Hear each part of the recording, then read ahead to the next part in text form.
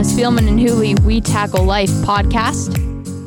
Why do I need to send my executive director of sales on a 6 a.m. flight to Chicago and pay a $100 Uber downtown and dinner and or lunch and dinner and a flight home and all that when he can accomplish the same thing on a Zoom meeting? You're going to see innovations like that in the business world. That's my whole point. So I do think there's going to be some type of intervention. Intervention. Let's hope 32 NFL teams had to go the intervention route. Is interventional? Interventional is a word, right? Interventional? Intervention's a word. No, I might need a vocabulary I was intervention. having this conversation with Carrie last night. Hey, by the way, let me introduce you. Trying to get your wife to tell me intervention's a word. I like it. It's a good word. I think we should put it in. I think we should submit it to Merriam-Webster. Yes. The intersection of innovation and invention. Innovention. Here's another thing I want to. Good morning, Monday podcast listeners. Submit to the dictionary company. Maybe Wikipedia. Okay. I'm not a 3-time state champion like you. I'm merely a draft pick.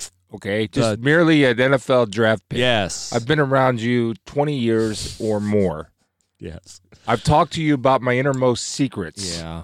Every bit and piece. We wrote a book together where I put myself out there to you. Yes, we did. For YouTube listeners, here's the book. For Facebook watchers, there's the book. That's why I'm here, the Chris and Stephanie Spielman story. I can't be around to edit you 24 hours a day. I needed you. You're a journalist. And truth matters, and facts matter, and I'm assuming accuracy still matters. It now, matters. Maybe not in today's journalism, but from the Bruce Hooley School of Journalism, under this roof, it matters. Matters here, yeah. Yes, 29th pick overall, Bruce. Here's a lesson, kids. Don't work off your memory. Look it up. Okay. I know I'm not a 3-time state champion. 2-time. Oh, you're snarking me here. 2 times. I mean, why don't you just punch me in my head? Okay. When I'm not looking. So Dave Biddle of Bucknuts Saturday night is celebrating the Lions draft. And he says, wow, this Lions draft's really good. My favorite Lions draft since 88 when we stole a great linebacker out of Ohio State in the second round. And something else, I don't know. I think he got the Barry Sanders, Chris Spielman draft mixed up. Barry was the year after you. Benny Blades was the first. Benny Blades, and then round. William White later on in that draft in the 4th round, I believe. So I responded to bids. I was like, well, the Spiels is not going to have this. Don't put the second round label on my man. I wanted to give him the response you always give, which is don't say second round, say 29th overall. 29th overall pick. In the years of a 28-team league, right? Yeah. And I said 30th overall pick. Yeah.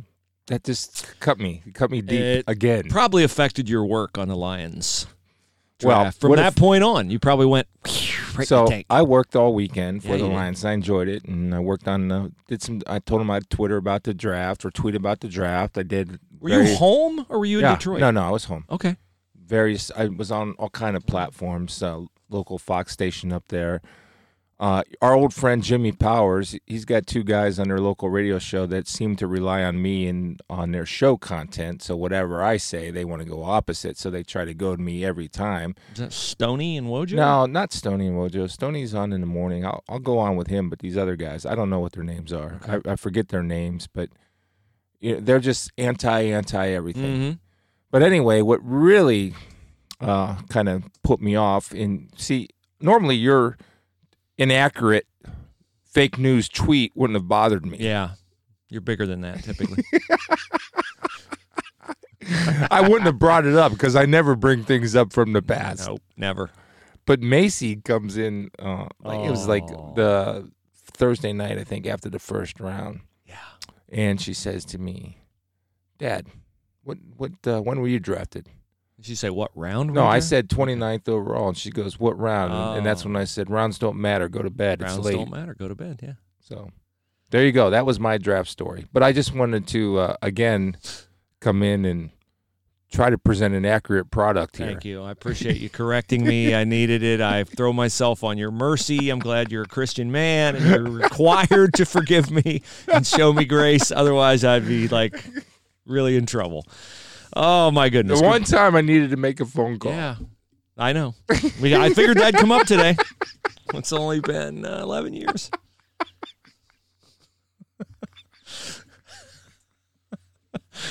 Oh, shall we move on, Yes, or you want to no. slay me a few more I think times? I think that's only 35 lashes with the cat of nine tails. You got 4 left.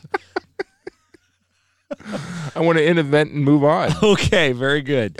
Great draft for the Buckeyes. We'll go through that. We'll go through which teams we think did well. I've got some sleeper picks that I really liked. Okay. I thought your Lions were right there having a great draft. We'll go through my list of where I think who had the best landing spot for a Buckeye. That's related to what that team's need is and what kind of player I think they are and where they fit in, and the personnel around them, because nobody in the NFL does what they do without help on the football team. Sure. So we have all that coming up. We want to remind you, Hemisphere Coffee Roasters is the official coffee of the Spielman and Hooley podcast.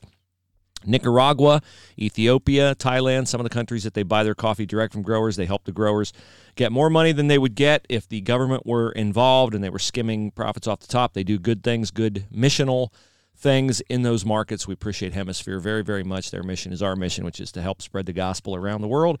And so we would invite you to order your coffee from hemispherecoffeeroasters.com. Use the promo code WeTackleLife in all caps, and you'll get a 15% discount if you'd like to donate that to COVID-19 relief here on the podcast. You can by just noting in the comment section, I listen to the Spielman Hooley podcast. That's how I heard about you. Then they'll donate 20% of sales to COVID-19 relief. If you don't know what the COVID-19 relief is, Chris has auctioned a lot of his memorabilia, a lot of his really cool memorabilia, both Big Ten championship rings. We take your nominations for people who need help in this time with a lot of people unemployed. We award 4 people every Friday, $250 each, $1,000. You know, I'm not being snarky here, but we got to tweet out today the 4 winners from last Friday. I'm sorry, I didn't do that. No, I got the names to carry right away, and then I forgot to do that. But I want to report that all 4 have been Yes. paid, because that's my get the money in their hands as quick as possible, and so that's been taken care of. And there's some guys out there. I received 3 tweets this week about 40,000 is not enough with a man of my wealth and connections. Isn't that What's amazing? that saying? You can't please all the people all the time.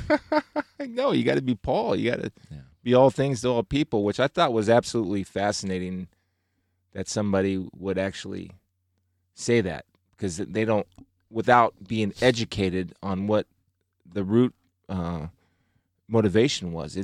We're not taking donations No, and we're from not people for this. This was a family thing. This was where my children were contributing, where I was raising the money myself, where I was sacrificially giving. But it's hard to I don't have to explain the number that I'm doing. But when you're in a public eye, I do feel sometimes you have to there's no obligation to, but I want people to understand what the motivation is, because the motivation isn't about boosting me up. It's about trying to be Christ-like or doing God's work. And then you have somebody with the nerve to say, well, that's not enough. That with all his wealth and connections, you don't know anything about my wealth. You don't know. No, you don't. Believe me, if I were wealthy, I wouldn't be sitting in here doing a podcast, or I wouldn't be getting on an airplane 5 times or 25 times a year and living away from home 4 times a week. Obviously, you don't know me. I don't like to leave my house. I don't go out. So don't sit there and tell me what's enough and what's not enough, jackass. That's not very Christian of me. I apologize. No, your behavior was jackass. As Paul said, if I were still trying to please men, I wouldn't be serving Christ. You're not trying to please men. We don't compare ourselves to those who, commend themselves by themselves. Right. I'm sorry. I apologize. Here's someone who did appreciate and does appreciate what you're doing. His name is Mark. Mark nominated his brother. We drew Mark's name out. Mark emails SpielmanHooleyPodcast@gmail.com, and that's how you can email a nomination of anyone who who needs COVID-19 relief. He says when we emailed him that he had won, and Carrie got in touch with him and arranged for him to access the money immediately. Oh, my goodness. Thank you very much for your help. If there is any way I can help you out, please let me know. I would be willing to spend a day on the road delivering things you need done or doing some other legwork to help you out. God bless you. I love you guys, and I love you for what you do. You are truly angels on earth. Please remember me if you need a favor. So there you go. Maybe that makes up for the it does, jackassical behavior of the guy on Thank you Twitter. for correcting me on that. It's just frustrating sometimes. And It was a tough week for you on Twitter. It was. You were not giving enough money, and you were promoting people getting hammered, apparently. We'll get into that. We're going to cut that guy some grace. I because did cut him grace. Yeah, I know you if did. I know you did. If you looked at my response. Talking about our listeners cutting him grace. All right, so let's get to the draft. Okay. Chase Young 2, Jeff Okudah 3. You said Friday the Lions will not take Jeff Joe Okudah Burrow 3. 1, so that's 3 bucks. Sorry, I forgot the other. I forgot the first Buckeye. Is he not an alum? He's an alum, yes. Okay, so 3 Buckeyes, yes. Okay. Continue. I'm All right, sorry. very good. You hate that. I don't hate it. I just like don't think of Joe. I don't think of Joe as a Buckeye. Oh. I don't. I don't. I mean, it's okay if you do. It's okay if many people do. Okay. I just don't think of him as a Buckeye because okay, so give me the great Joe Burrow Buckeye highlight. As a Buckeye? Yeah. A heck of a spring game. Grabbing his diploma. Yeah, getting his That's degree, his- which is all that's his about. highlight. Okay. Student athlete, my friend. Student athlete. Yeah, exactly. Okay, so Buckeyes go 1, 2, 3 for purposes of this podcast. They didn't need to go 1, 2, 3 to get 3 first-rounders because they got Damon Arnett, went 19th overall to the Las Vegas There you go. Raiders. They're in Vegas this year? Where are they going to play? I don't know what the stadium was behind. I don't know if they're playing one more year in California, but I think they're going to be referred to. Well, I don't even know if California teams are going to play in California. Yeah, true. I have some news on that. I talked to Rick yesterday about the plans moving forward, but that was the biggest surprise in the first round to me. Not Jordan Love to the Green Bay Packers, Damon Arnett. And this is not a knock on Damon. Nope. I just don't think most teams had him as a first-round corner. I think if Damon Arnett wouldn't have lasted long day 2 I agree. of the draft, but I just don't think most teams thought of Damon as a top 20 pick. But good for him. And then he has a chance to go improve it, and it proves my point on the value of corners and how important they are, and teams would be willing to – this is not reach on a guy that maybe isn't a consensus number 1 or first-round pick. Some people had Damon maybe really late in the first round. Mm-hmm. I thought that was a little early, but hey, Damon, you got an opportunity and go prove everybody like he always did and plays with a chip on his shoulder. Yeah. Go prove everybody that this is where you belong. So good for him. So let me do Damon a favor. Let me enlarge the chip on his shoulder. Because I wrote on BruceHooley.com rating the Buckeye landing spots that he got the toughest situation. Not because Vegas is a bad franchise, not because Gruden and Mayock don't know what they're doing, just because I'm rating expectations, who he is, the pressure the fans are going to put on him, all that kind of stuff. Because the expectations for KJ Hill in San Diego are not the same as the expectations for Damon Arnett to be a 7th rounder in Las than Vegas. A first rounder. So I wrote, getting overdrafted is great on draft night because it means you're going to get paid more than you expected. Yep. It's not great any day after that other than payday because you become the guy on the wrong end of, we could have had fill in the blank of overachieving best rookie instead of you. That's Damon Arnett's fate in Las Vegas, which also isn't exactly a place free of distractions for a young guy with a lot of money in his pocket. Oh, and Arnett is also the guy the Raiders took with one of the first-round picks they received for Khalil Mack. So he has that pressure too. He'll start immediately, and if he produces, he'll be fine. But NFL officials might not put up with his grabby style of coverage that he used at Ohio State, and they might not. You look at even the highlight tape they showed of Damon Arnett on the draft, I'm like, well, they could have called PI there. Could have called holding there. I think when corners have ability and they get grabby, NFL coaches, and I talk about this all the time because, again, these are conversations that I have with all coaches, and I love it. But all coaches think this, that when I get him, he'll be okay. Or, in Ohio State's case, because they know what a great job Jeff Hafley did coaching the secondary in San Francisco, they say, well, Jeff Hafley coached him, and I trust in Jeff Hafley. Yeah. And if Jeff Hafley which I'm sure Mayock did his work because he's a hard-working guy, talked to Jeff, and Jeff gave him a endorsement, then I really am not surprised because, and this was my arguments on Twitter all week, which by the way, I loved arguing football all week. I enjoyed it. Arguing or agreeing or saying why. But because of that nature of that position, Bruce, it is vital. It is the most important position on a defensive side of the ball. I know there can be an argument made for pass rushers, and pass rushers help defenders. I get it. But to me, if you can't or don't have the ability athletically in the back end and you're bad in your pass defense because it's such a passing league and because quarterbacks that are really good get rid of the ball quickly, you don't have a chance. You don't have a chance if you don't have a strong secondary. Let's go through the Bengals draft here, first of all, because they started off with Joe Burrow. I actually liked it, by the way, but it's hard to screw up if you got the first pick. It is hard to screw up if you have the first-round pick. So, of course, when I call up the Bengals, then they don't show up here on NFL.com. They took T. Higgins, a wide receiver out of Clemson, in the second round, first pick of the second round. I like T. Higgins. I think, T. Higgins could prove to be a really great wide receiver.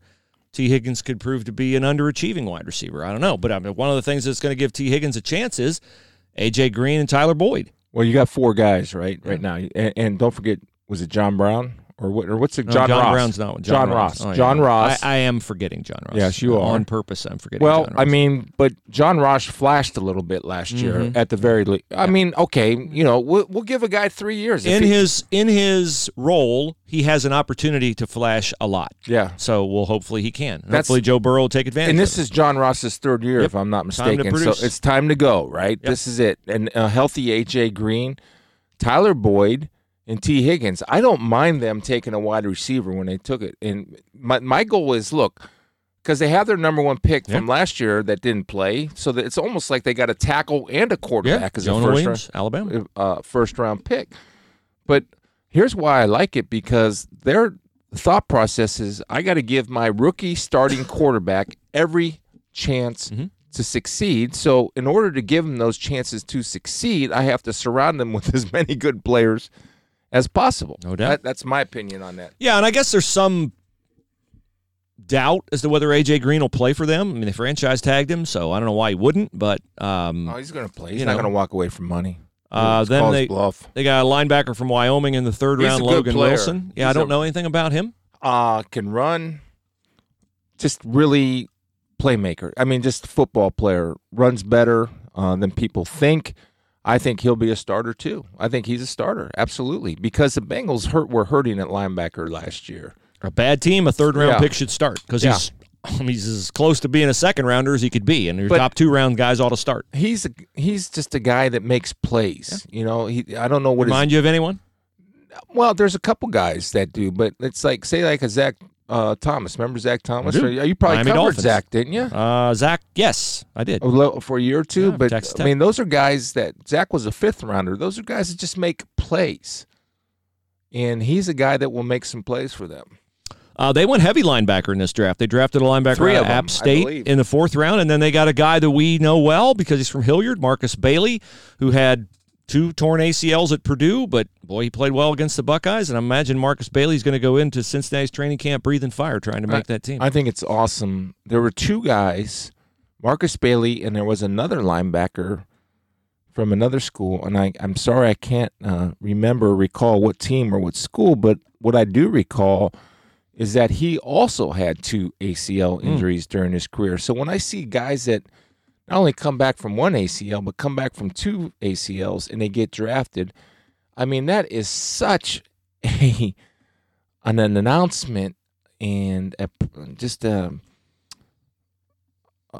testimony in hard work and never giving up and not getting down on yourself and not losing hope and working hard to come back. And that was so cool that not only 1, but 2 guys, both linebackers, not surprisingly, because linebackers, quite frankly, Bruce, do have a different mentality than a wide receiver. Yes, they do. Or DB. So I'm good. I was happy for that kid, and maybe he can be a player. He played well against Ohio State. You're absolutely right. All right, let's go to the Browns. Jedrick Wills, tackle out of Alabama, a right tackle at Alabama, but a blindside protector, will be converted to left tackle in Cleveland. Joe Thomas lauded that pick. We talked about it Friday. Yeah, Joe loved it. So we move on to round 2. Grant Delpit, the Thorpe Award winner, safety out of LSU, had a really good 2018. Not such a great 2019, but he had high ankle sprain. Yeah, Came back at the end of the year and played pretty well. Defensive tackle Jordan Elliott out of Missouri. I don't know anything about him. Big 12 defensive players. I'm always like, really? Yeah. Another linebacker out of LSU, Jacob Phillips. LSU dominated the draft in terms of number of 14. picks. They took him before the Ravens took Malik Harrison. So they like the LSU kid over the Ohio State kid. Of course they do. The Ohio State kid has the stink of being an Ohio State kid on him from the Browns' perspective. Not the Lions' perspective. Not the Lions' perspective. Not the Ravens' perspective. In round 4, they took a tight end, Harrison Bryant, out of Florida Atlantic, who Charlie Casserly gushed about. He said, best pick under the radar, Harrison Bryant, tight end, Florida Atlantic. I don't remember him when Ohio State played Florida Atlantic, but they didn't score. They scored. I guess they scored 27 what that points. tells me is, if they go a couple tight end sets in Njoku, I don't know what his status is. Nobody knows what his status is. But all airport. David Njoku gets off the bus, and you're like, he's whoa, a pretty good who is that dude? Well, when he's on, he's a good player. So I don't know is he on? Whatever. I don't know, but I mean, obviously this kid can run. That's what I know about him. Yeah. And so anytime you have a tight end that can run, it puts pressure on safeties and linebackers. Round 5, they took a center, an undersized center, Nick Harris from the Washington Huskies, who started a ton of games out there. Looks like a good, guy you get in the 5th round, a guy who fits in. Maybe he becomes a starter in a couple of years when J.C. Tretter's done, but he's probably a depth guy. And then in round 6, their most intriguing pick, and this, boy, did I anger people by referring to Donovan Peoples-Jones of Michigan as Carlton Mitchell. Now, you may not remember Carlton Mitchell. I don't remember Carlton. When I was in Cleveland, the Browns had a guy, and there's always a guy on the team, right, who they take late in the rounds, and he looks like Adonis, and he shows in practice, like who's a guy? Auden Tate is that guy with the Bengals, okay? Exactly. There's always a guy that you look at and you go, well, why isn't that guy a star? Look at this body on this guy. Look, he runs this way and he runs this way. So my friend Tony Rizzo, host of The Really Big Show, came up with one of the great nicknames of all time for Carlton Mitchell. He referred to him as Bigfoot. And the reason why he referred to him as Bigfoot is because we hear about the legend of Carlton Mitchell, but we never see anything from Carlton Mitchell. And so when they picked Donovan Peoples-Jones, I said, Mary Kay Cabot. Oh, they get DPJ out of Michigan. I said, another Carlton Mitchell. Oh, I got all this pushback from Michigan fans. He had the worst quarterback situation in the Big Ten. Can't argue with that. No, he did not have anywhere close to the worst quarterback situation in the Big Ten. I'll give you that his freshman year when he had John O'Korn and Brandon Peters. But Shea Patterson, as inconsistent as he is, and he's very inconsistent. Are you going to say something nice about Shea Patterson? No, I'm going to say something bad about Rutgers quarterbacks, Maryland quarterbacks. Remember Maryland went through like 3 guys in a game at Ohio State? Yes. Michigan State, do I need to remind anybody about Brian Lewerke? Signed with the Patriots, by the way. Throwing a ball. Of course he did. This is Brian Hoyer Jr. It's Brian Hoyer's kid. But I'm just like, he did not have the worst quarterback situation in the Big Ten. Donovan Peoples-Jones flashed as a freshman on special teams against Ohio State. Urban gushes about DPJ because Urban's the jilted boyfriend with DPJ. He recruited the crap out of him, and he didn't get him. And how many times does Urban lose to Michigan in recruiting? Like once, and so that's the one he remembers. Now, do I think Donovan Peoples-Jones would have been a much better player if he came to Ohio State? I do. He'd been surrounded by much better players. He would have been developed better because I think it's inarguable. Michigan's not developing players like Ohio State. But to act like the Browns got some steal from Donovan Peoples-Jones, when you go out early and you get picked in the 6th round, or the 5th round, Jake Fromm, you should have stayed in school. Well, I don't know if he could have ever helped himself. Maybe he looked at the quarterback situation at Michigan next year. Maybe. And said, well, this is worse than what I've been dealing with. NFL guys draft guys on potential, on what they see. And it was such a deep receiver class. 32 wide receivers drafted overall, Bruce. 32 That's a wide. lot. Does that tell you That's something? an entire round. It's 1/7. Does that tell you the importance of and give you a snapshot of what this game is? Yep. And does that tell you why corners are being drafted all over the place? Pass rushers, left Yeah. tackles, That's it. quarterbacks. And everybody else, we'll fill in with this guy. We'll fill in this with this guy. So I don't hope doubt that Donovan Peoples-Jones can be a good player. He might be one of those guys they say, well, he'd be a better pro than a college player. He might be. I'm just saying, at Michigan, I kept hearing about Donovan Peoples-Jones, Right, and they had other guys who were better at his position. He didn't scare anybody at Ohio State, but I think for his case, he might be one of those guys that once he gets that opportunity and gets with a guy that can put the ball in his hands, then maybe he can shine. So it's a good pick at 5. I think it's a good pick at 5. 6. Six, yeah. I think it's sure. I mean, he's an athlete. He's on the board. You got nothing to lose at 6. Everything in those rounds is a roll of the dice. Yeah. Everything. We want to commend other people who are doing their part to help people in a tough time. Kurtz Brothers Mulch and Soils, longtime sponsor of our radio show, longtime friends of mine. They are offering 38% off bulk mulch. So you go with a trailer at your truck, you get your mulch, you got a mulch, and you're just like, wow, I hate to spend the money on mulch. Well, you don't have to hate to spend the money at Kurtz Brothers because, A, it's great mulch, and they'll give you 38% off in the form of a Visa gift card that they want you to spend however you want. But, I mean, the idea is go patronize a local restaurant, which is also hurting. Smart. So remember Kurtz Brothers Mulch and Soils, Dublin, Westerville, Alexandria, and just off Did they pay I-71 for that south of airtime? Franklin. They did not. They're friends of mine. Okay. And I got a lot of friends too. They're good people. Well, bring them on. Bring your car guy I'm just on. kidding. I know their guy. Mark Lobb. Mark Lobb. Bring Buyers him on. Mazda, Dublin Subaru. There you go. One People of the can best- patronize one our of the longtime best sponsors. Guys I've ever been around. One of the most sincere guys. You've met Mark, haven't you? I think I've said hi to Mark once. Yeah. Okay. Mark with up and look at the big windmill up on The lawman. 270. Former what was sheriff. Mark was a former sheriff? Yeah, and still works part-time airport police. So Really? yeah, he's I tell you, if there's a civil war or civil unrest, I'm going to his house. Foxhole? Mark, Yeah, I'm Mark's going, in the well, foxhole? Mark understands how weapons are used. Just put it that Fantastic. way. Love that. Exercise that Second Amendment right, my friend. So, yeah, that's Kurtz Brothers and Mark Lobb, Buyers Dublin Mazda Subaru. All right, let's get to your Lions draft. Jeff Okudah is going to walk in, going to start day 1, and I rate his situation as the best situation of any Buckeye in the draft because he's there to take on the Darius Slay position, which puts some pressure on him, but he's equipped to handle it, and he'll be fine. So one of the arguments that was being posed to me was that they should have drafted Tua and get rid of Stafford. So that would make sense.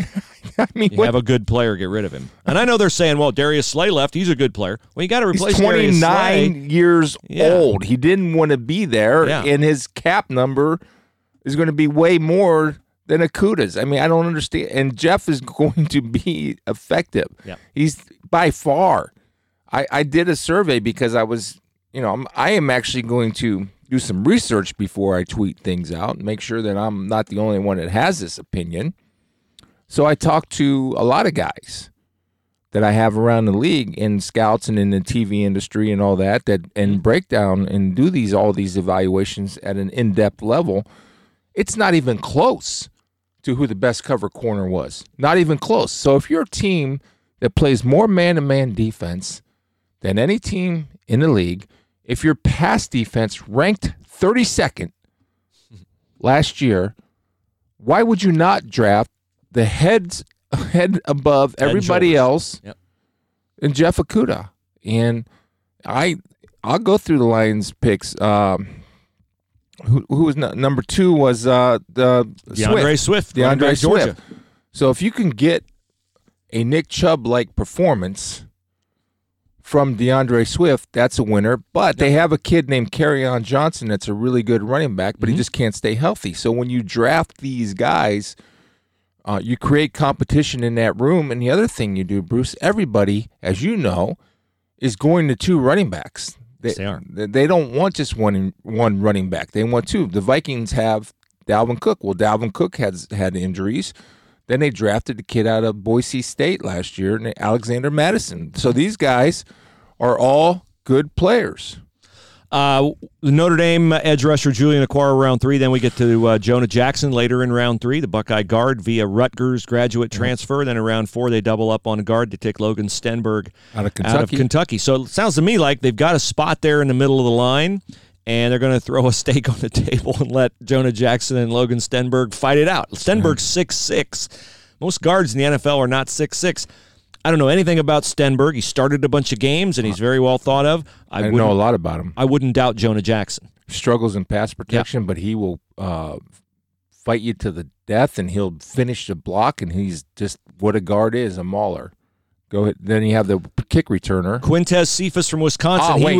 Go ahead. He was one of my sleeper picks. I like him as a player. I know he doesn't run fast. I think he's a real player. I think he's a real player, too, and what helped – because a lot of the Lions fans were tweeting me, can't run. They were tweeting me his combine 40 time.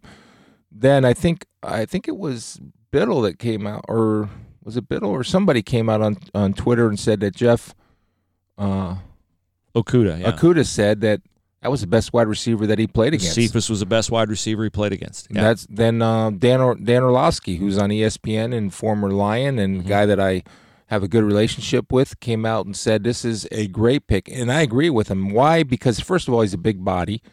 Second of all, you take a big body. He's very physical from when I watched him. I loved the kid when I watched him. He does have some drops here and there, but he's a guy that can be a special teams guy for you, too. I mean, he could run. He's fast enough, believe me. He plays faster than his 40 time, but he's not afraid to hit somebody.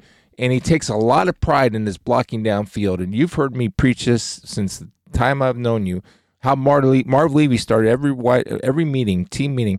If our wide receivers are good blockers downfield, that leads to big plays. And big plays lead to wins. And so I thought that was a great pick by Bob Quinn. A lot of people don't think he's going to be able to play in the NFL.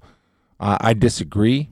I think he can play. I disagree. I think Quintez Cephas is a great pick. He had an incident at Wisconsin that kept him off the field. 2 of them. As a junior year. The ugly one, the sexual assault allegation. I've read the police report, and I'll just say this, I would be comfortable picking him based upon that police report. I thought he was cleared of all that, He was completely cleared of all that, and I read the report, and I would not have a problem clearing him based on that. He passes the Bruce Hooley test. I don't know about the other incident you're referring to, but on that one, I would clear him completely. John Pensanini, Utah defensive 320-pound first and second down player. This must be your specialty. This Jason Huntley, is he like a little scat back dude from New Mexico State? Yep. And then Jayshon Cornell, defensive tackle, Ohio State, round 7. And I labeled Jayshon. I think I have Jayshon with landing in a pretty good situation here. My second best situation, other than Okudah first, was Devon Hamilton, 3rd round Jacksonville, because they went into the draft with a need at defensive tackle, and he was the only defensive lineman they took. J.K. Dobbins, I know, is frustrated that he went in round 2, but you land on the Baltimore Ravens behind Mark Ingram and Lamar Jackson. I mean, you're going to get the fresh, late in the game carries, and people are going to be occupied with Lamar Jackson. Let me give a message to all running backs. It's a devalued position. Yep. It's nothing against your talent. It's against the position. Yep. You're going in the 2nd round. That's just the way it is. As Jonathan Taylor went in the 2nd round. DeAndre Swift went in the 2nd round. Cam Akers went in the 2nd round. You're all going in the 2nd round. A.J. Dillon. And you might as well just say Heath Hilaire or whatever. Clyde Edwards-Helaire. First round, but it's the last pick. That's your only hope. Nobody's taking a running back early. It ain't happening. Yeah. So the Lions took one other defensive lineman. He's an end, so Cornell will have a chance. I actually rated his chance the 7th best situation, just because he's a 7th rounder. They're not going to keep him on the team. They don't have a lot invested in him. It's easy to cut a 7th rounder. Or don't forget practice squad for developmental purposes. Right. Exactly. So I have Chase Young with the 4th best situation. Now you might say, well, why? He's going to start from day 1. He is going to start from day 1. No doubt about that. He has a very high floor. I think he has a high ceiling and a high floor. I think the worst you're going to get out of Chase Young a year is 8 sacks. Because he's fast and he's going to get to the quarterback. Maybe 6 sacks. Maybe 8's a little high. I think he's got a high ceiling.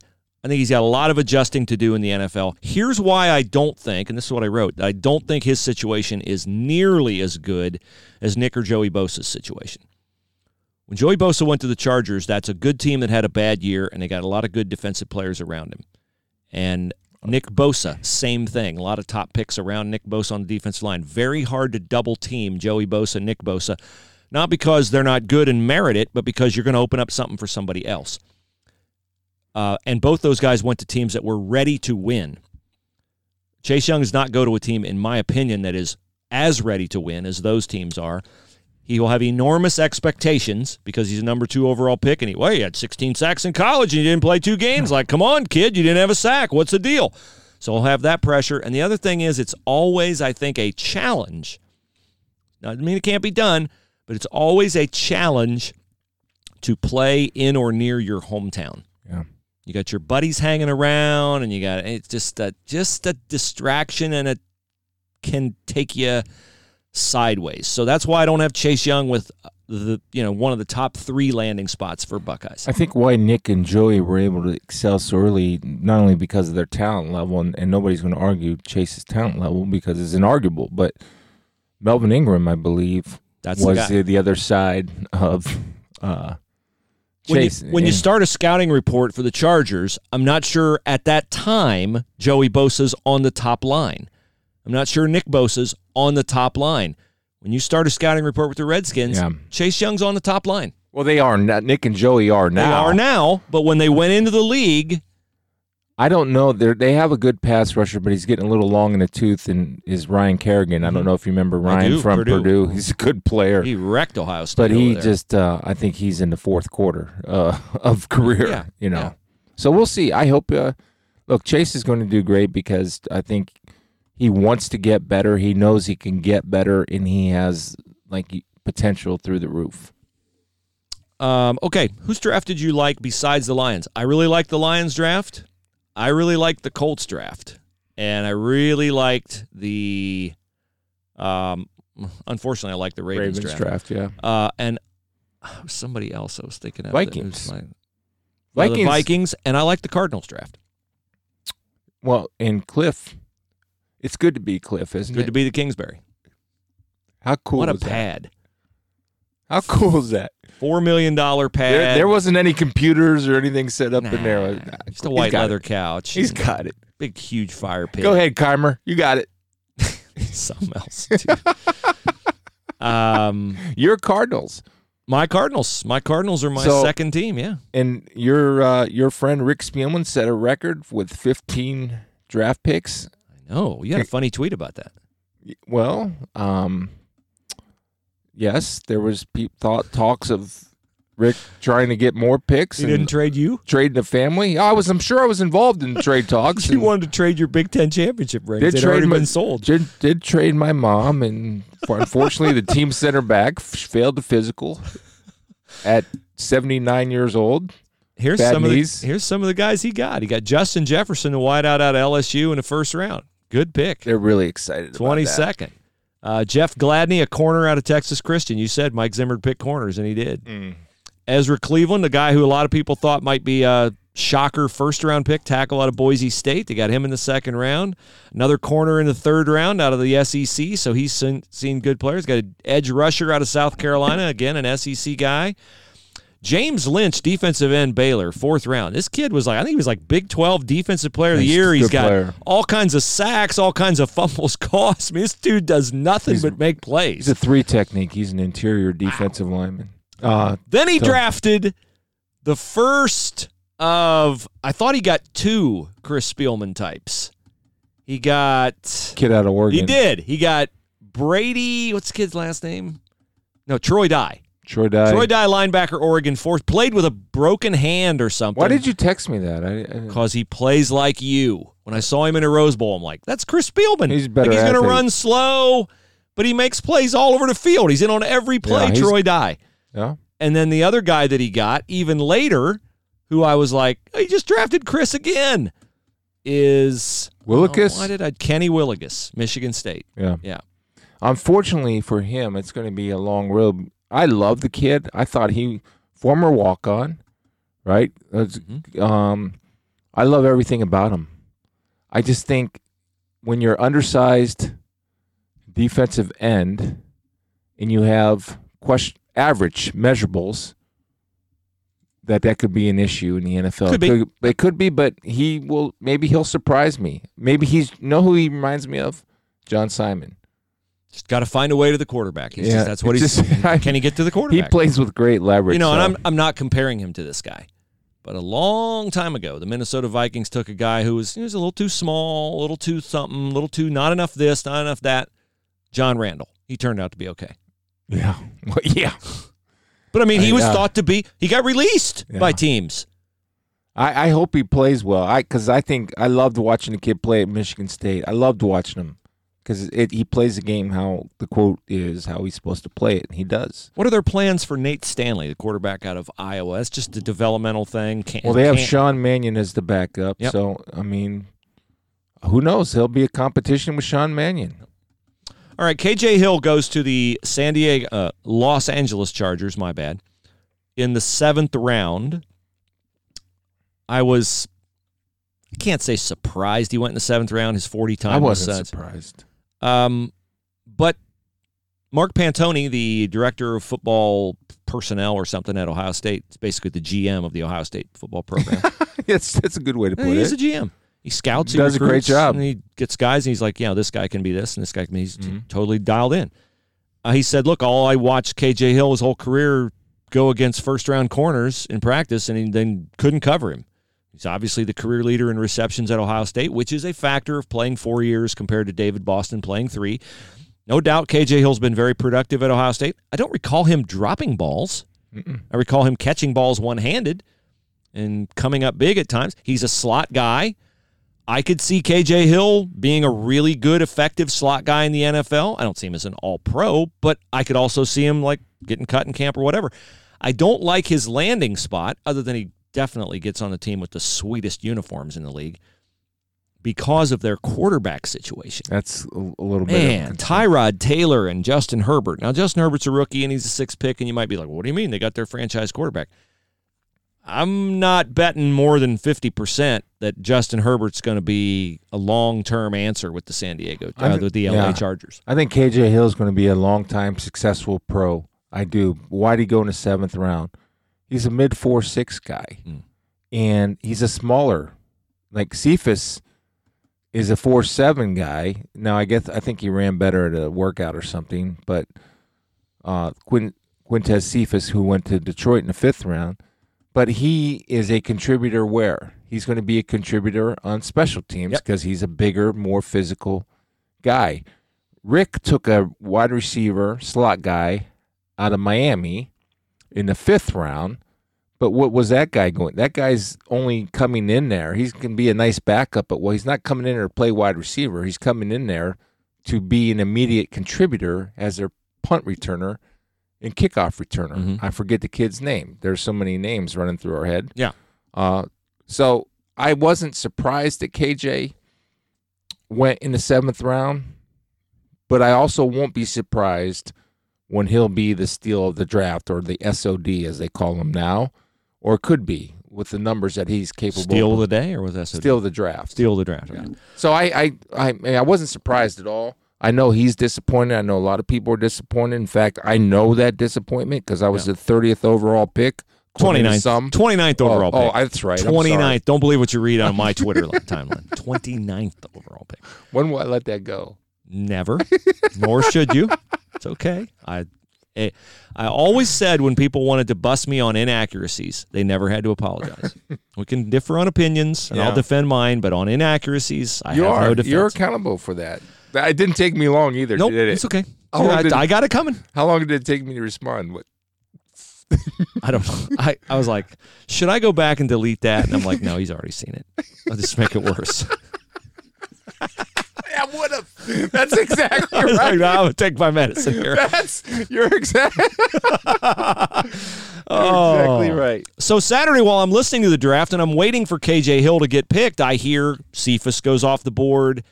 Donovan Peoples-Jones goes off the board. The kid that Rick took from Miami. Tyler Johnson, Minnesota, goes off the Yeah. board. And I'm like, every spot there I thought, well, if they need wide receiver, like this could be KJ Hill. This could be KJ Hill. This could be Austin Mack. Austin Mack signed as a free agent with the New York Giants. So did Ben Victor. But, yeah, KJ went after those 3 guys in the Big Ten. And Tyler Johnson's a slot guy from Minnesota. He had a really good year. It's just, it's potato. It's what you like, what you see. It's all about taste. Measurables and so when you're drafting receivers there's a reason Jefferson went to the first round in the Vikings at 22 overall. I'm wrong. Tyler Johnson went to Tampa. If I just said big, tall, he went to wide Tampa, receiver, from Minnesota. But I think the kid from Minnesota was Tyler something more, maybe, I don't know. But there's a reason why you're drafted in the 6th, 7th round. You're not drafted as a receiver in the 6th or 7th round, usually to become a starter. Now, that's not saying you won't start. The Giants had a rookie last year that was really good. Terry McLaurin, of course, arguably the steal of the draft last year, Yes. 3rd round. Yes. But just philosophically speaking, when you're drafted in the 6th, 7th round, you're a contributor and you're going to play, but there's a reason why you were drafted there. Where Rick drafted a receiver in the 1st round, Justin Jefferson from LSU, he's there because he's going to start. That's where you draft him. Yes. And you're hoping that these guys that you get in the 6th, 7th round are contributors, and if they're good enough, they ended up being starters.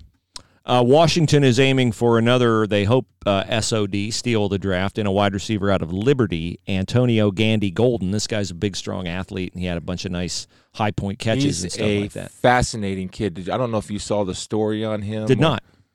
It's bowled a 300 game. Right. Yeah. He's one of these guys that everything he touches, Yeah. he can do it. Like, So- he's going to be a scratch golfer in, like, a year. That's the kind of guy I would draft right there because they just figure a way, and they're good at everything that they do. So I'll be interested to see how he develops. If you're watching on YouTube, you can see in front 3 photographs. Those are sample the work of Flashes of Fun Photography, True Confession. That's my wife's business. And I just thought, at this time where people are out of work and senior pictures are coming up and people are trying to figure out, like, man, I can't drop like a couple of grand on senior pictures. You'll spend a couple of $100 on Flashes of Fun, and there's their work, and you can go to flashesofun.com and set it up. It's good to me. Spielman and Hooley, BruceHooley.com, mention either one, and they'll give you $50 off. You'll give them $50, Which I say is way too much because they don't charge enough, in my opinion, but they do really good. One of the photos there of a young lady with dark hair, Madison, she said that she always hated a photography session because, they twist your head around and this, that, and the other. And she's like, I just had so much fun doing that. My wife is a fun person. You'll laugh. She'll take family photos. She enjoys it. And she worked with a girl wanted pictures with her chicken. Like, I don't know how many photographers are going to let you take a picture with your chicken, but my wife loves animals and she'll do whatever you want. So give her a shot. Flashesofun.com. I'll explain why I'm doing that spot on Wednesday. Is she paying a little advertising She's fee not. for okay? She's not. I told you. I'll explain to you on Wednesday. You teased Friday that you teased last Wednesday you were going to explain something Friday about how you got to the $40,000 fundraising goal. I'm teasing something for Wednesday's faith portion. Okay. That I want to tell you. I've debated about whether to tell you in advance, or I thought maybe it would be better for our listeners to hear how 2 Christian brothers relate to each other in the moment when you hear about something. And I want to get your counsel in the moment. I thought it might be interesting for people to hear that and relate to that. Okay. So I'll bring that out on Wednesday's faith portion of the podcast, which we're ready to head into right now. Are you going to get my counsel on my By the way, we're showing our grace and judgment and grace all in one? I'm not following you. Well, I posted that. Oh, right. Yeah. The guy, you had a photo last week of some friend of yours who quit drinking. Mm-hmm. Before we get into that, give me what Rick told you about the league going forward. You teased that earlier. They're By the going way, nice for, Hemisphere Coffee Roasters t-shirt, yeah, by the way. well, Do you need more coffee? no, I just got a box. Okay, so I'm good. They're starting all their virtual training Vikings. They're doing I think a mock rehearsal today, so most teams will be doing this. But the league going forward, that nobody's allowed in the building except the trainers and rehab people and guys that are coming off surgeries or need physical therapy.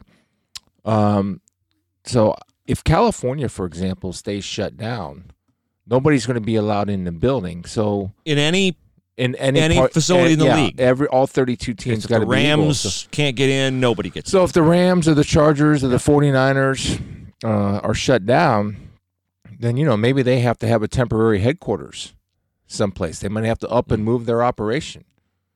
Wow. Because I guarantee you the league is going to be playing. Yeah. And I think the draft only reinforces that in the popularity of the draft, right? Which we should mention. Monster numbers. Columbus, Ohio, number one in the ratings. Cleveland, number 2. Cincinnati, number 5. That's amazing. And that's not exclusively because the Buckeyes had 3 guys taken in the first round or the Bengals had the number 1 pick.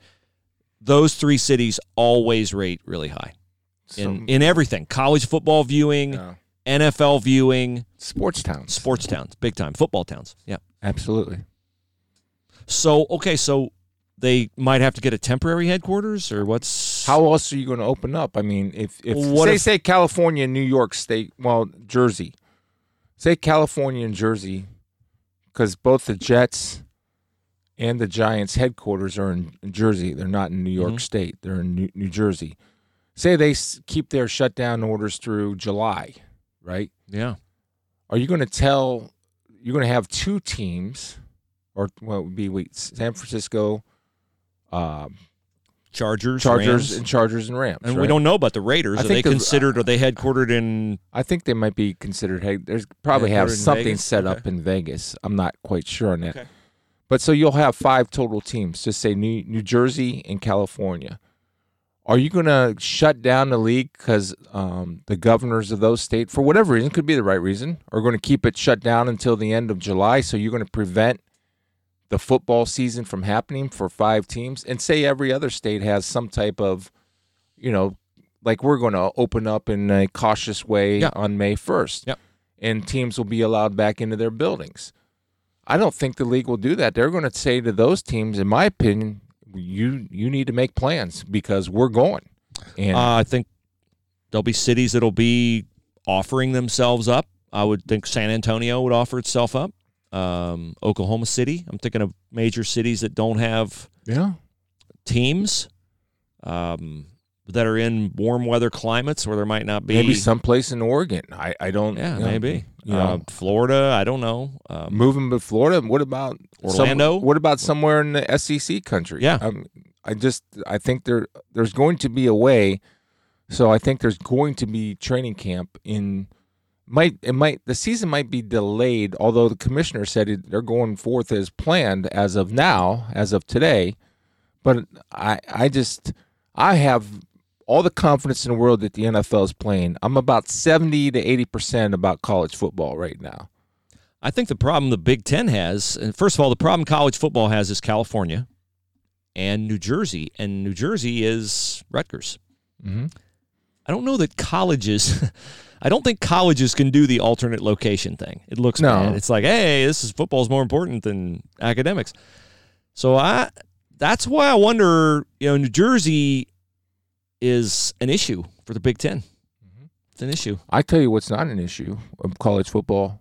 What's your chances of? I'm not being trying to be smart aleck here, but your chances of the SEC playing this year? 110%. It might be. We might all be sitting around on Saturday. SEC got it going. Let's go. Gene Smith said, if one league can't play, nobody's playing. That's what he said. I don't believe that. I don't know how Gene knows that. But so if the Pac-12 says we're not playing this year, we're going to shut the whole thing down.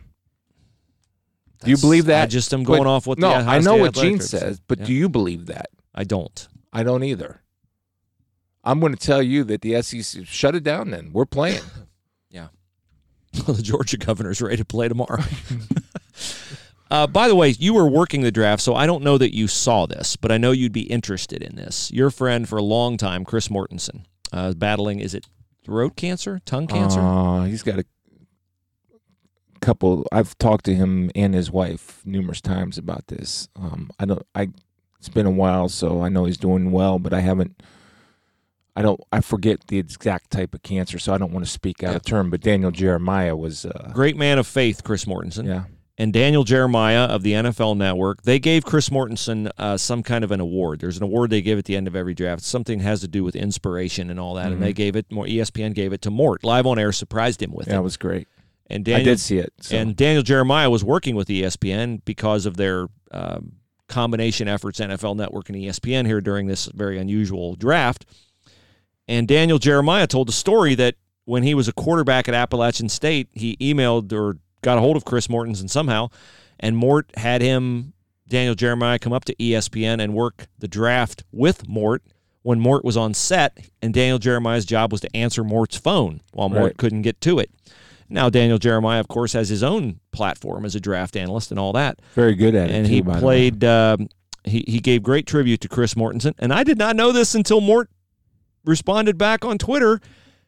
Mort said, "I would not be as strong in my faith without Daniel Jeremiah's father, David Jeremiah, one of the great renowned pastors whose Bible teaching was instrumental in leading me to the Lord. That's how we met."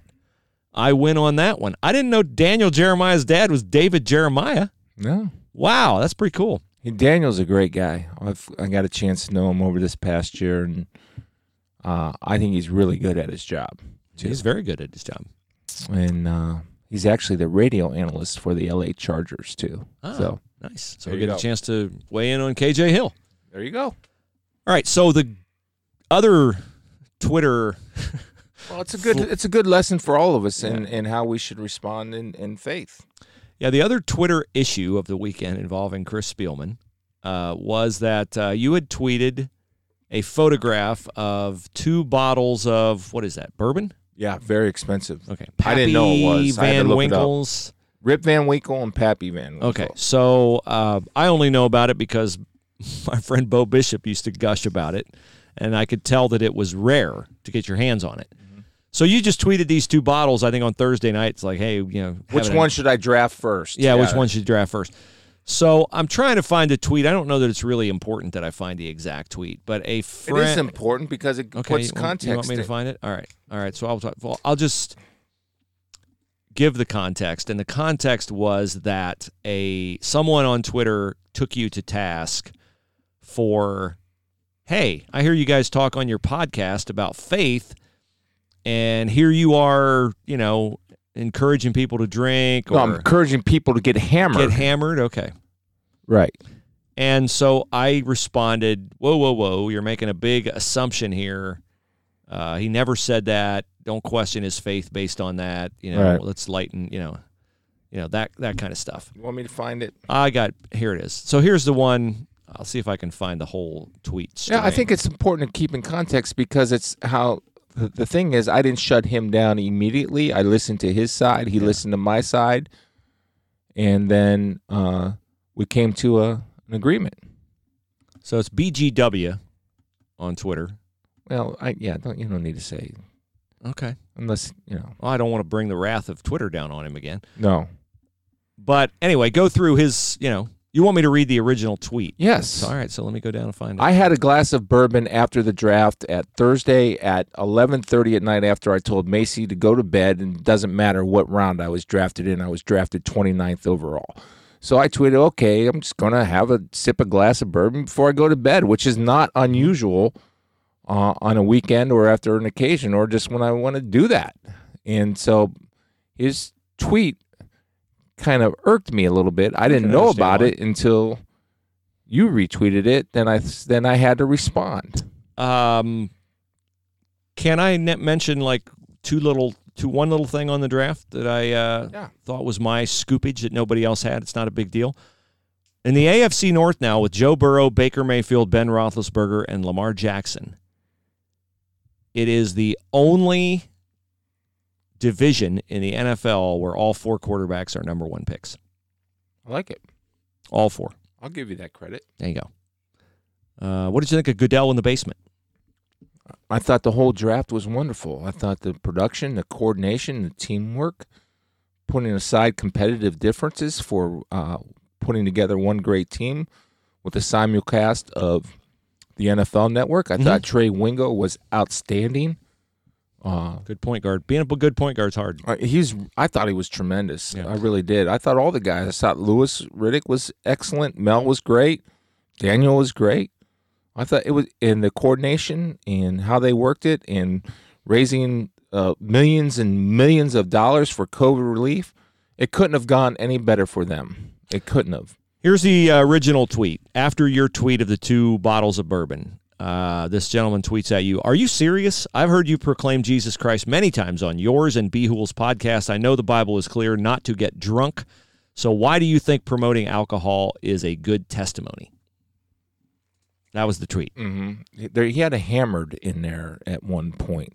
I said, my man, at no time did Chris Spielman advocate getting hammered. I don't drink at all, but it's dangerously legalistic to make assumptions you are making. Let me introduce you to my friend Grace. Yeah. He said get drunk. Do not get drunk. The Bible says do not get drunk. And I can't remember the last time I was. I have been drunk in my life, and I'm not going to lie to people, but it's been a very, very, very, very long time. I don't drink to get drunk. I had one drink. I enjoyed it. I'm doing it again, and I will do it again. But I don't drink to the point of inebriation because I don't like to be out of control. I like to be in control, and being a B celebrity in this world, I know that people are always watching, and I know that I'm setting an example for my children. And I also know biblically that it's wrong to abuse my body and to get drunk. So for him to make that assumption, that upset me. And I think my point was, why would you make that assumption? Yeah. Why would you even think about making that assumption? And the other thing is that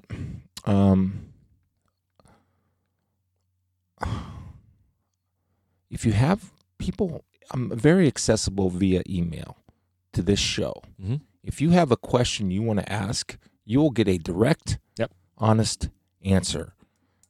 Like all of you, I have screwed up, but I am not an advocate of getting drunk, never have been. My best friend in the world was killed by a drunk truck driver, something that I live with and see every day in my weight room because his jersey hangs up in my weight room. So I have constant reminders of drunkenness and the harm and danger that it can do. For someone to assume or make an assumption that I'm doing that without checking or asking or talking to me, to put it over a public platform, you need to be able to defend your position, because I will not be called out if it's wrong. If I'm wrong, I will tell you I'm wrong. You know me long enough. When I screw up, I say I screwed that up. Everybody knows that about me. But to make the assumption that I'm promoting drunkenness is a big leap. Now, unfortunately, people came after him, and I don't think that's the way to go. But once I made my point, then you made a point about giving this guy grace. I think I made the point. It's over. Move on. Yeah. We're on the same page here. We're fighting the same battle. And I think he got the message, but he made a mistake. He did. He came too strong on Twitter, and I'm the king of coming too strong on Twitter. Yeah. He did mention, and I want to mention this because we are all a product. There's Oswald Chambers has a statement. There's always one more thing about someone that you don't know. A car in front of you that's driving super, super slow, and you're like, come on! And you get up there, and it's like a very old grandma, and they look terrified driving. So you didn't know that when you were behind them, honking at them, getting mad. But there's always one more thing about someone you don't know. With this gentleman, he later said in a tweet that I believe he had battled alcoholism, or he had suffered some kind of loss like you had suffered with Eric's death from the truck driver. And so that's the one thing about him that we didn't know, that the original tweet from you, it's called the hippocampus. We all have something in our head that we magnify a current event by some past event that has really impacted us in some way.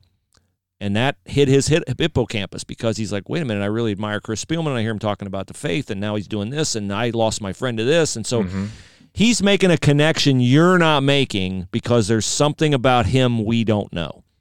That doesn't justify what he did, and he needs to be, and he was enlightened on it, and he said, yeah, I know I screwed up. We're all good with him. Oh, yeah. We don't, we have advocated on the political side talking to people, not talking over people. Right. Twitter, when you communicate in 280 characters, as we've said, it's 280 characters of rope. You hang yourself more often than anything. So we get it. It's just we thought it'd be a good discussion for the podcast because it's a real-world issue. Look, even in years when I was not walking obediently with Christ, drinking was just not something I ever did. It wasn't something I grew up with in my house. But I know a lot of my best friends who have beer, wine, whatever.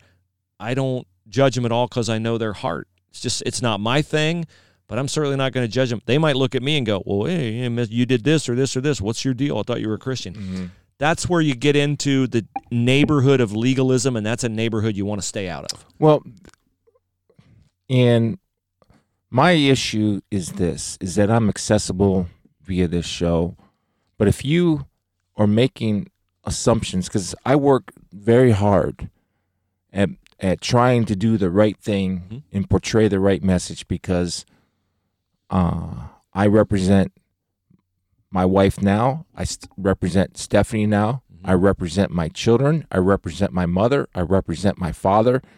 And I don't want to be seen in a bad light. So when somebody makes an assumption about me, and I thought my response wasn't brutal. I just said, you don't know me. Right.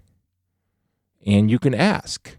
But to make an assumption about what I'm doing was a mistake on his part. Now, for me, I said to him, if you have questions or if you want to talk about this, you don't need to take it to a public platform.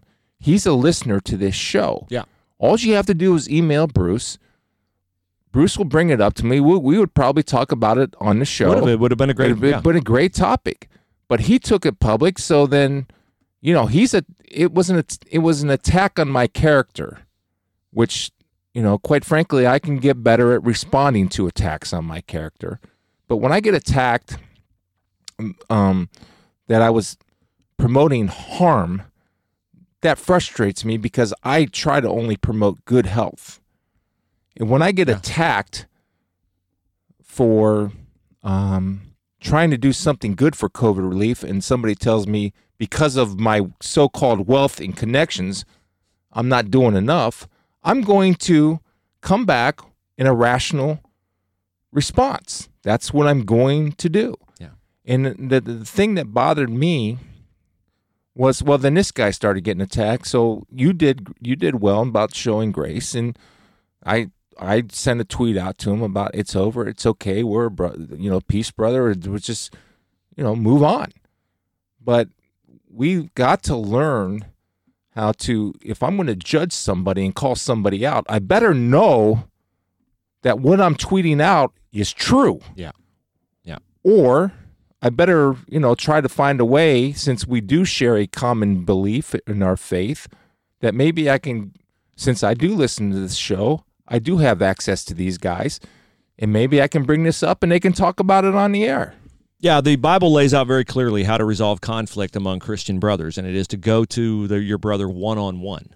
And for him, he doesn't know you personally, but he could go to you one-on-one via email as opposed to going in a public forum like Twitter. There might be a time where if you don't, respond, whatever, the Bible says one-on-one, and then take a brother with you, so two-on-one, and then eventually there are other ways if you can't resolve it. But, that was, I thought, a good instance of where things didn't start well, but I think they finished well. I do, and I just want to encourage people to, I don't mind being asked that question. Like, I would answer that question. You know me. I answer any question, and I'll give you my honest answer. And I will gladly tell you my shortcomings in this life and where I screwed up.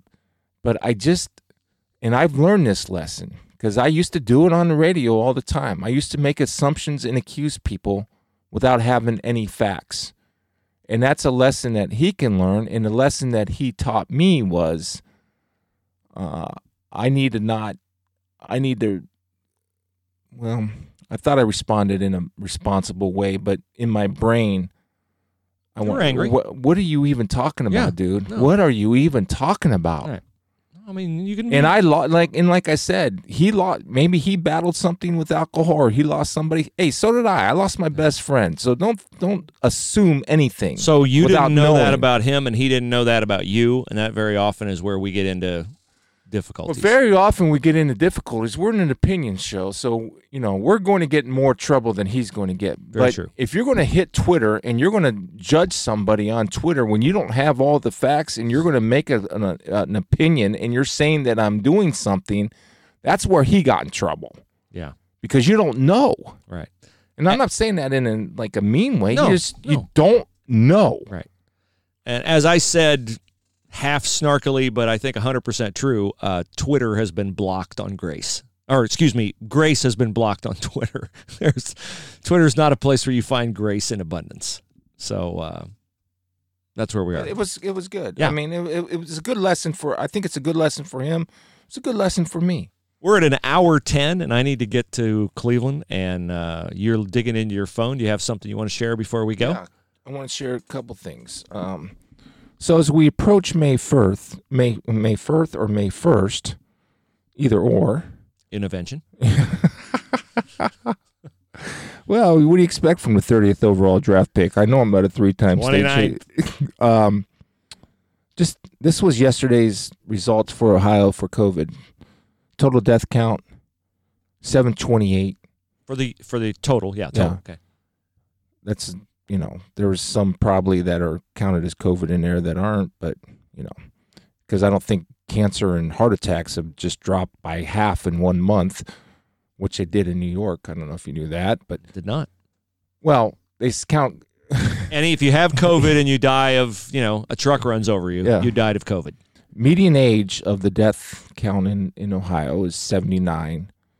Counties with a death 58. But here's the thing: as you make decisions and be smart, and again, I'm a proponent of being smart about wearing a mask if you're in crowded places to protect those from getting, not protect yourself, but protect those from getting COVID from you. 80 plus, there's been 349 deaths, 48%.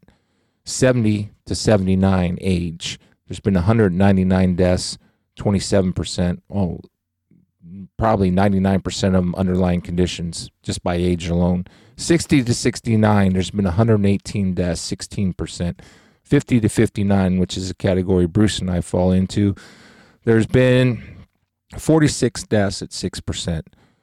40 to 49, there's been 12 deaths, 2%. 30 to 39, 4 deaths, 1%. Under 30, 0 deaths. And all those deaths, probably the majority of them have resulted in underlying conditions. Now, that doesn't alleviate us from the responsibility to live responsibly, to be aware, to take care of our neighbors, but not live in fear. So just in case we don't get these numbers at the governor's press conference, I thought this was a good time for us to share these numbers that have come out. And so, that's just, I just wanted to share that with you and let people know that's coronavirus.ohio.gov numbers. That's not me making up numbers. Right.